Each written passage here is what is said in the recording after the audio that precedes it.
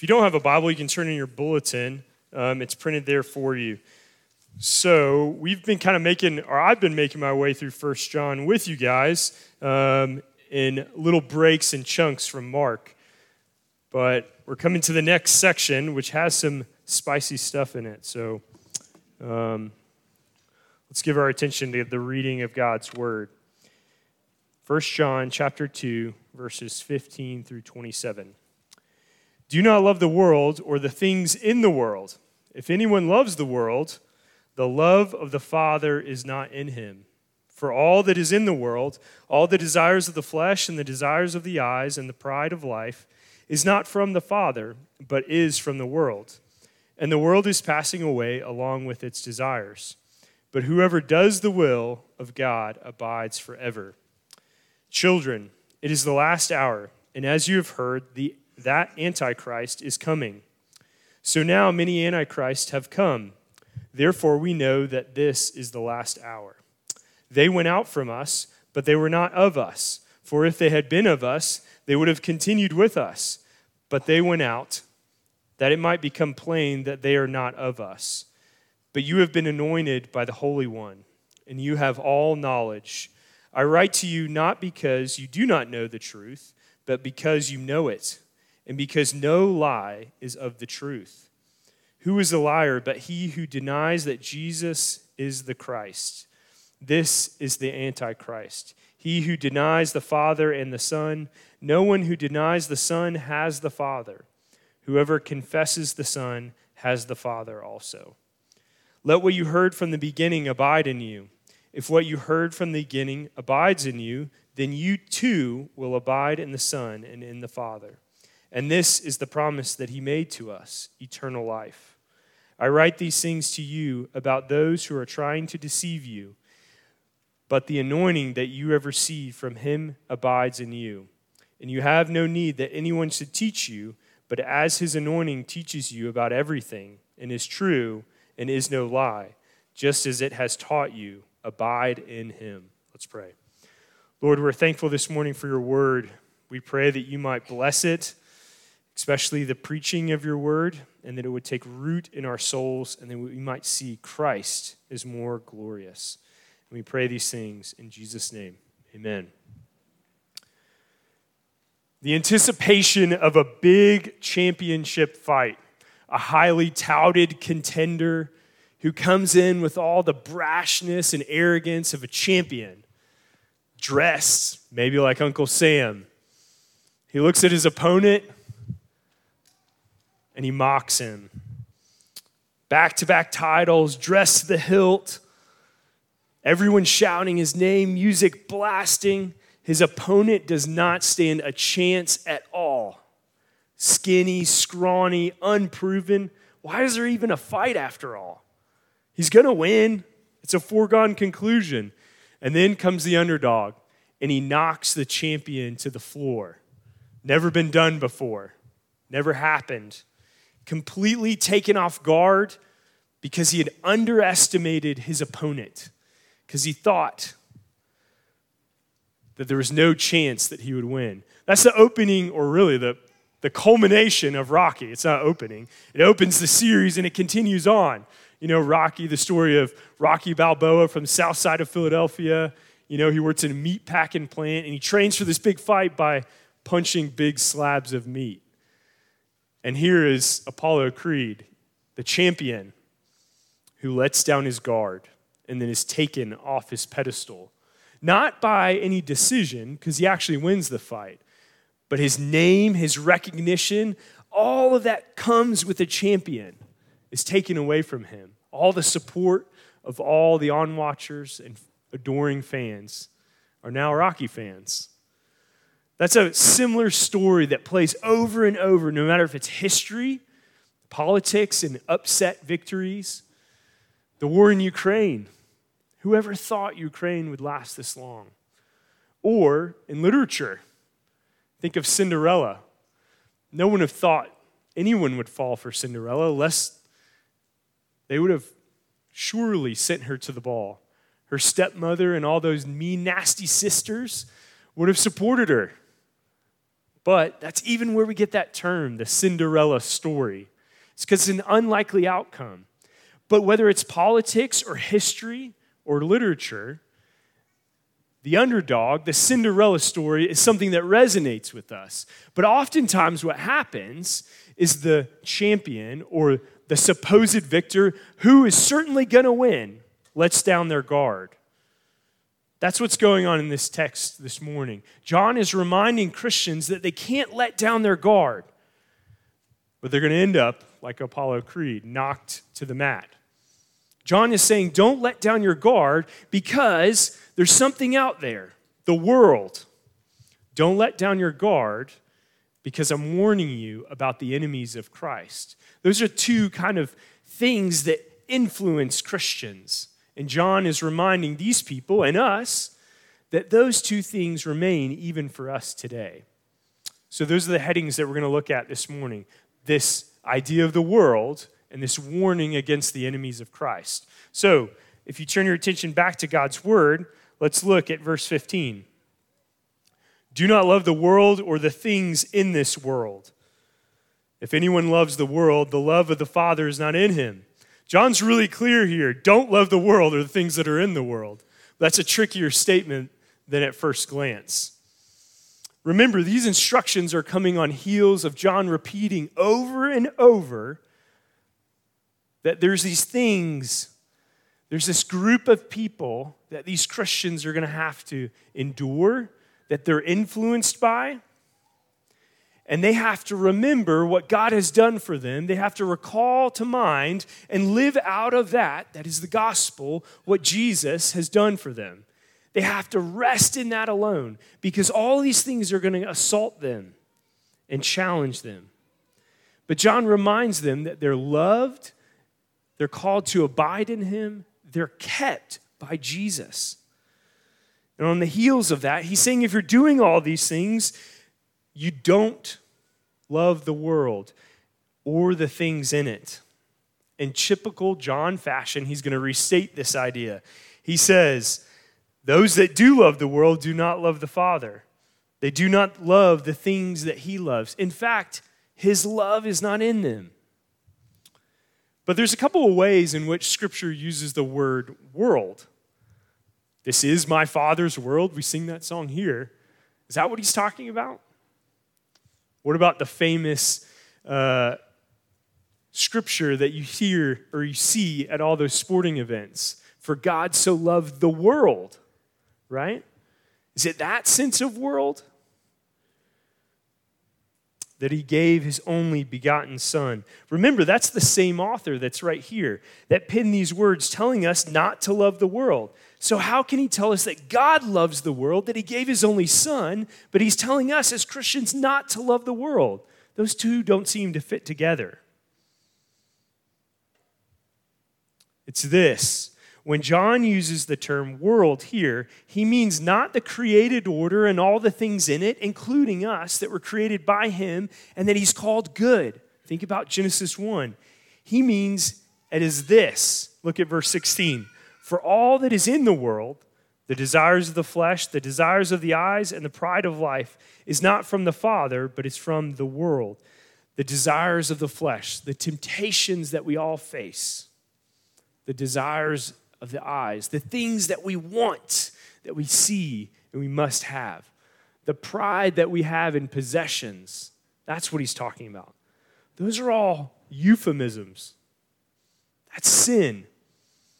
He's saying those things that are in the world that are sinful, whether they're good, distorted to be evil, because we place them on the pedestal of the most important thing in the world, or whether they're actually bad. Those things are the world. It's the same sense in which we often echo Paul when we say we're called out from this world, that we're in this world but not of it, or the words of Christ when he reminds us that he is not of this world. Yes, he's physically there, but he is not of this world. John defines it here for us in verse 16, and Scripture affirms that the world and the way of godliness are two separate ideas. And he's calling us to the way of godliness. The world and all that's in it is at odds with the Father. The irony here is that all of this, the allure of the world, is something we struggle with because we're in the here and now. And we struggle with it even though we know that it's fleeting, even though we know that it's passing. But why do we do that?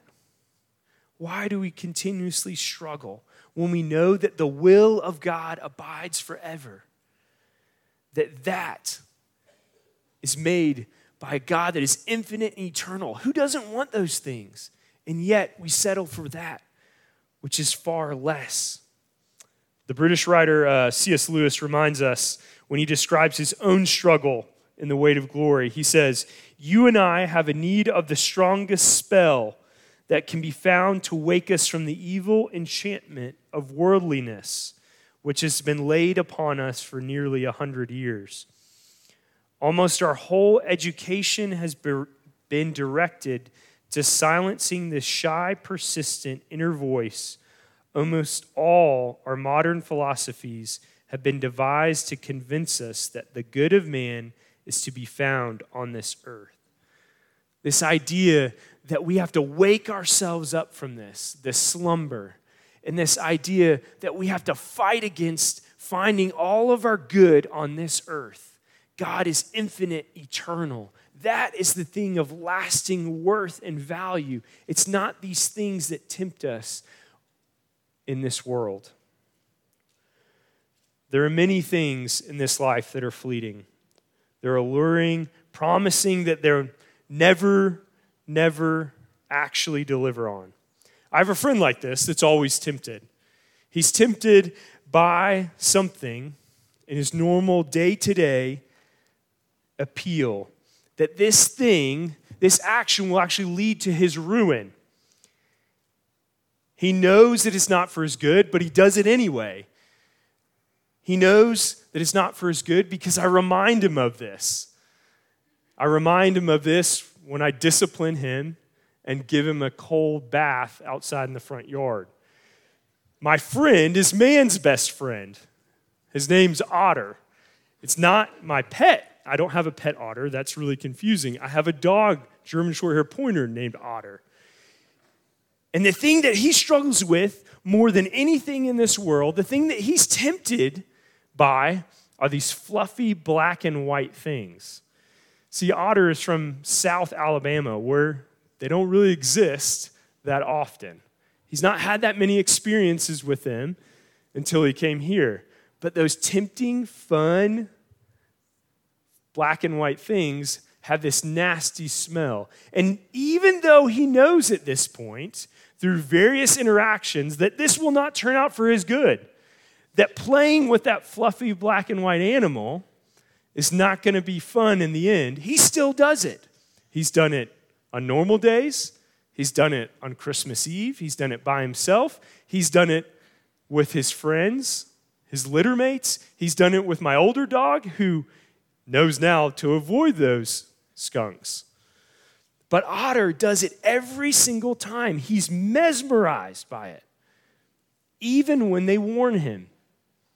Even when they warn him with their teeth. He's still tempted.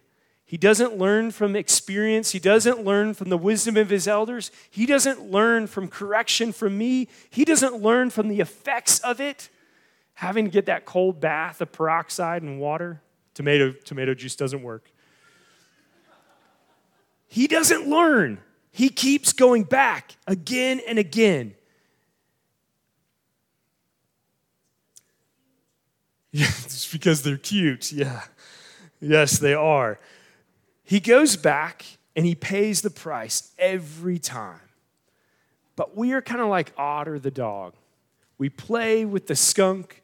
We play with the stench of our own sin. And we know that it will not be for our own good. We know it from experience. We know it from the words that we hear on Sunday. We know it from God's word. We know it from others. But yet we return again and again to something that's empty, vain, and fleeting. But why? Why do we do that? It's because we're made of flesh and bone. We live in this created world that we're finite creatures. We're part of this world, but we are called to something more than now. We're called to resist those impulses of our flesh. We can't be deceived by this world, by our eyes, by what we can see, by our pride, by our sin, by our own apathy to that which is lovely, to God himself. There was an Anglican pastor who wrote this about this passage, and it's so fitting. He said, "The world is the great rock on which thousands of young people are continually making shipwreck." Now, I think the qualification that we would make is not just young people, it's all people. We don't object to any article of the Christian faith. They do not deliberately choose evil and openly rebel against God. They hope somehow to get to heaven at last, and they think it proper to have some religion. But they cannot give up their idol. They must have the world. And so running after well and bidding fair for heaven, while boys and girls turn aside when they become men and women, go down the broad way which leads to destruction. We love the world. We are marked by worldliness, but we are called to seek after things that are eternal and to abide with the Lord forever. We're called to delight in who God is and what he has done. That we have to reorder our priorities and not see these good gifts as ultimate things and worship them, but worship Christ. That's what we're called to. That's what John is calling these people to. And that's a struggle, and we'll fail. But we must remind one another to return again and again to Christ and not to the things in this world. John reminds us to stand against the world, but he also reminds us through this section that there's this other thing going on. He warns us to be on our guard, not just against the world, but against the enemies of Christ. Let's turn our attention there. Remember that John is writing to a people that he loves. So in verse 18, when he says children, it's not like they're their little child, but children, I love you. I want the best for you. I'm going to warn you of the impending danger. It's not demeaning at all. He's reminding them because he actually cares for them. He's reminding them because something is looming. It's not simply a battle of ideas. It's ideas that influence their lives and train wreck or shipwreck their faith against the rock. It's a battle of theological ideas, and he's reminding them, these real people, that he loves them. Now, I know in this first verse, there's something looming that we want to jump to, and it's that Antichrist. But before we do, we have to remember, we have to look at all what's going on. There's also this term, last hours. What does he mean by that? If John's writing in the last hours, and we're still here, was he wrong? Were those the last hours? Are these the last hours? John's talking about a quality of time, not a quantity of time. So quickly we move to quantity, but not quality. Think about the use of the term all in Scripture. All men. It's really all types of men that it's often used. We should be concerned, though, because this can often be an attack against Scripture. It's not the last hours he's talking about in terms of time, but the quality of time. These hours are different, or these last days are different. How are they different from before? Think on the timeline of Scripture. At one time, God spoke through prophets and through signs and types and shadows, and now he speaks by his Son. That's what the writer of Hebrews reminds us. In these final days and these last days that are different because we have Christ. That's how they're the last. So they're different days by which Christ now speaks. It points to something, though, that will have challenges. In verse 18, he reminds us that we've heard that the Antichrist is coming, so now many Antichrists have come. I have to admit, when looking at this passage, I was tempted to just be like, hey, I can just preach another passage, right? Because this word comes with all kinds of baggage. And immediately in context, we know that term Antichrist, but then we're reoriented because then it uses it in the plural. And we have to think, what's going on? But it gets our attention. And most often we think of that term, we think of Paul or Revelation, this idea of this man of lawlessness, a singular figure who opposes Christ in his kingdom. But here, it's plural. It's very different. Simply put, it's these people that are against the cause of Christ, against him, against his kingdom. It's not a singular individual in this context.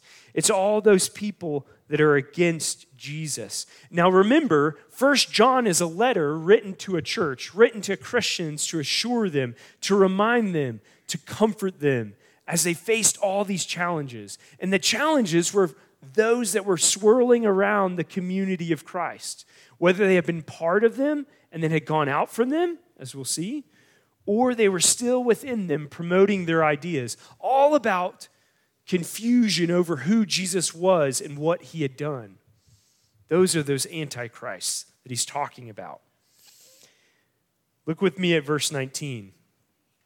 They went out from us, but they were not of us. For they have been of us, they would have continued with us. But they went out that it might become plain that they are not all of us. They were part of the covenant community. They were part of the church, and then they left. John's saying this is not simply a clash of ideas that happen in the classroom. This happens in real life, and these ideas have real big effects, ramifications for real people. These aren't just minor theological fights, the nerds have that really don't affect us. These are important, and it's life and death. It's a real struggle over error, over truth and lies. But what are they struggling over? If it's that big of a deal, what are they struggling over? Look with me at verse 20. He reminds them they've been anointed by the Holy One, that they have all the knowledge. 21, that I write to you because you do know the truth. It's not as if you don't know it. There is no lie in the truth. He's writing them, reminding them they have everything they need. They don't need to be swayed by these new ideas. They need to return again and again to the gospel. And that what is contained in the message of their sin being paid for by Christ, who's both God and man, that is true and that is lasting. And there's no lie in them if they believe in that. There's no lie in that. But there is one that lies. John tells us that these enemies of Christ are those that deny Jesus. They deny some aspect of who he is or what he's done. We don't know exactly what it is, but it's probably about him being God and man at the same time, or him paying the punishment for sin. They're confused, but these Christians are called to love him. If you remember, this isn't the first time we've seen this clash of theology. These people who are denying who Jesus is and what he's done are the same people back in chapter 1 that said, what? That they had fellowship with God. These are the same people that said they have no sin, not now, not ever. These are the same people that said they're walking in the light, and John says more. He says, you can't walk in the light and then have fellowship with the darkness. Or he goes on in chapter 2 and says, these are the same people that said they walked in that light, they've tasted and seen. Yet they did not know who Christ truly was. Was it his divinity? Was it the fact he was God and man, as we just confessed this morning? Was it the fact that his death had impact for them, even though they couldn't see the effects of his death on the cross? That he reigns now in heaven, even though it doesn't look like it. We don't know what it is, but we'll see in a couple chapters what it is. We don't know at this point. We don't know exactly what it is, but we know they have the wrong view of Christ. And that is essential for any person that is saying they're walking with Jesus and I'm putting their trust in this God-man to not know who he truly is. One theologian has written that when we think like this, we're taking the cross and we're rounding off the edges, whether making it more palatable or easier to handle. We're reducing the sharp lines that bring about the effects in this world. That's what they're trying to do. They're trying to reconcile this. They're trying to shape the message. And by doing so, they're losing the cross in all of it. John's correcting this. He's saying, it matters what you think about Jesus. And little children, I'm going to remind you of all these things so that you aren't led astray. Because Jesus matters. Remember. He's calling them to remember. Now, tomorrow is a day of remembering. It's Memorial Day. It's not something that we struggle with in modern America, remembering. Israel struggled with that. And God did miraculous things and brought them out of the land, and they were told to build memorials. They were told to remember through days. They were told to remember through celebrations. And what do? They forget. Now, Memorial Day is a national day that we're called to remind ourselves of the sacrifices of people for freedom in this country. The ability that we have to have liberty, to have life, to have the pursuit of happiness, and we're called to be thankful for those sacrifices. But more often than not, it's a day that we just cease working, that we celebrate the start of summer. We dust off the pool noodles, we fire up the barbecue, and we celebrate because summer is here or around the corner. It's a little tricky in Colorado. The pool's not so warm right now. We might see snow, right? But in this day, we have this clash of ideas, maybe even clash in our own hearts. Because for some, Memorial Day is this day that's the start of summer, but for some, it's kind of haunting. It's a struggle. It's marked by sadness, marked by loss, marked by guilt, and maybe decisions that you've made or others have made that have been led to the loss of Americans. That's hard. That doesn't look like the pool and barbecue, right? But as a nation, we're called to remember this day. But some of us were marked by more introspection and lament, and that's okay. And that's a good thing. As a kid, I was part of a family that was never really patriotic on Memorial Day, which we'd always spend it at the lake. We'd go like catfishing and swimming and enjoy the day. And it always struck me, like, why did we do those things? If it was a day for remembering, are we remembering? And as I grew as an adult, I started to challenge that. I said, hey, we have multiple generations of people who've given their lives for this country, who've given all of them. We have cousins that I don't even know because we live all around the world. And I can't remember from my dad or granddad, I asked them, why don't we do the things that other people do on Memorial Day? Why don't we go to parades? Why don't we go to cemeteries, which are all good things? And I remember the response being, every day is Memorial Day. That our whole lives, as multiple generations of people that have served in the military, are marked by these memorials. And that each day we were to live as honoring those who paid the ultimate price, whether they're friends, family members, and that shaped each and every day. I think that's what we're called to on Memorial Day, is to remember those things.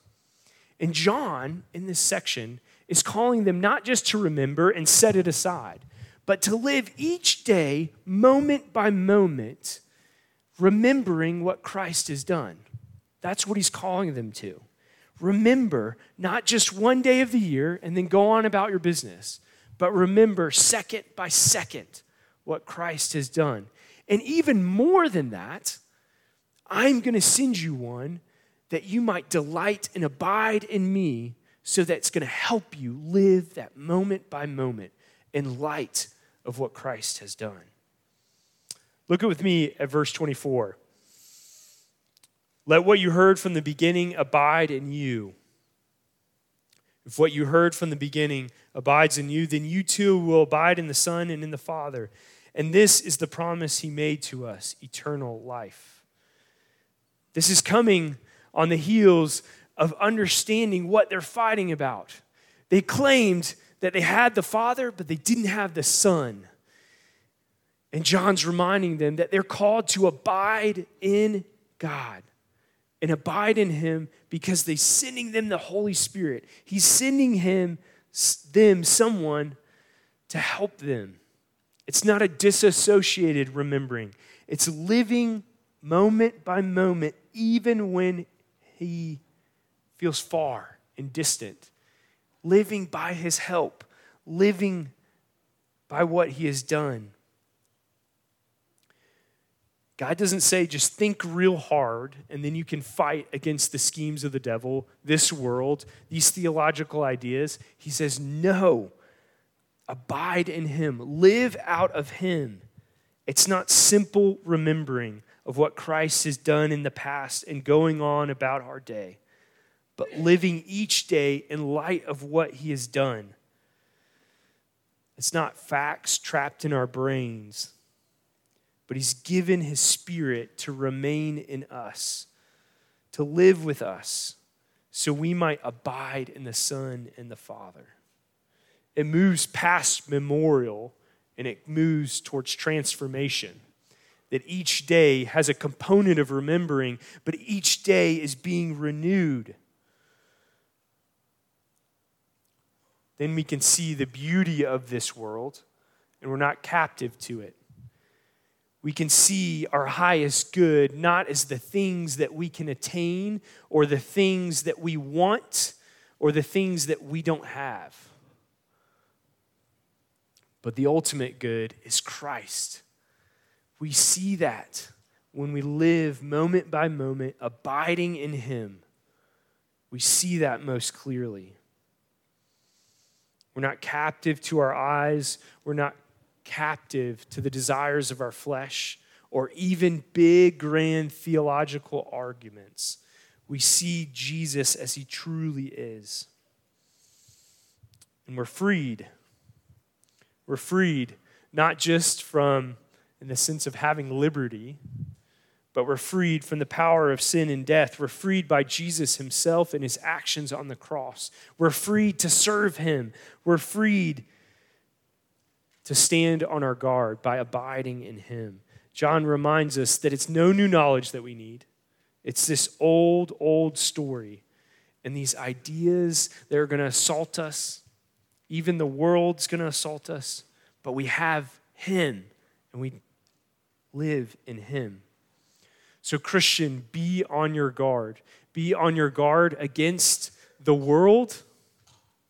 Be on your guard against these things that the enemies of Christ espouse. These new ideas that seek to destroy what is true and right and beautiful. That seek to destroy what we see from Scripture of God himself. Stand on guard, that we might remember that each day our lives have been changed by the glory of the gospel, the glory of Christ. Let's pray.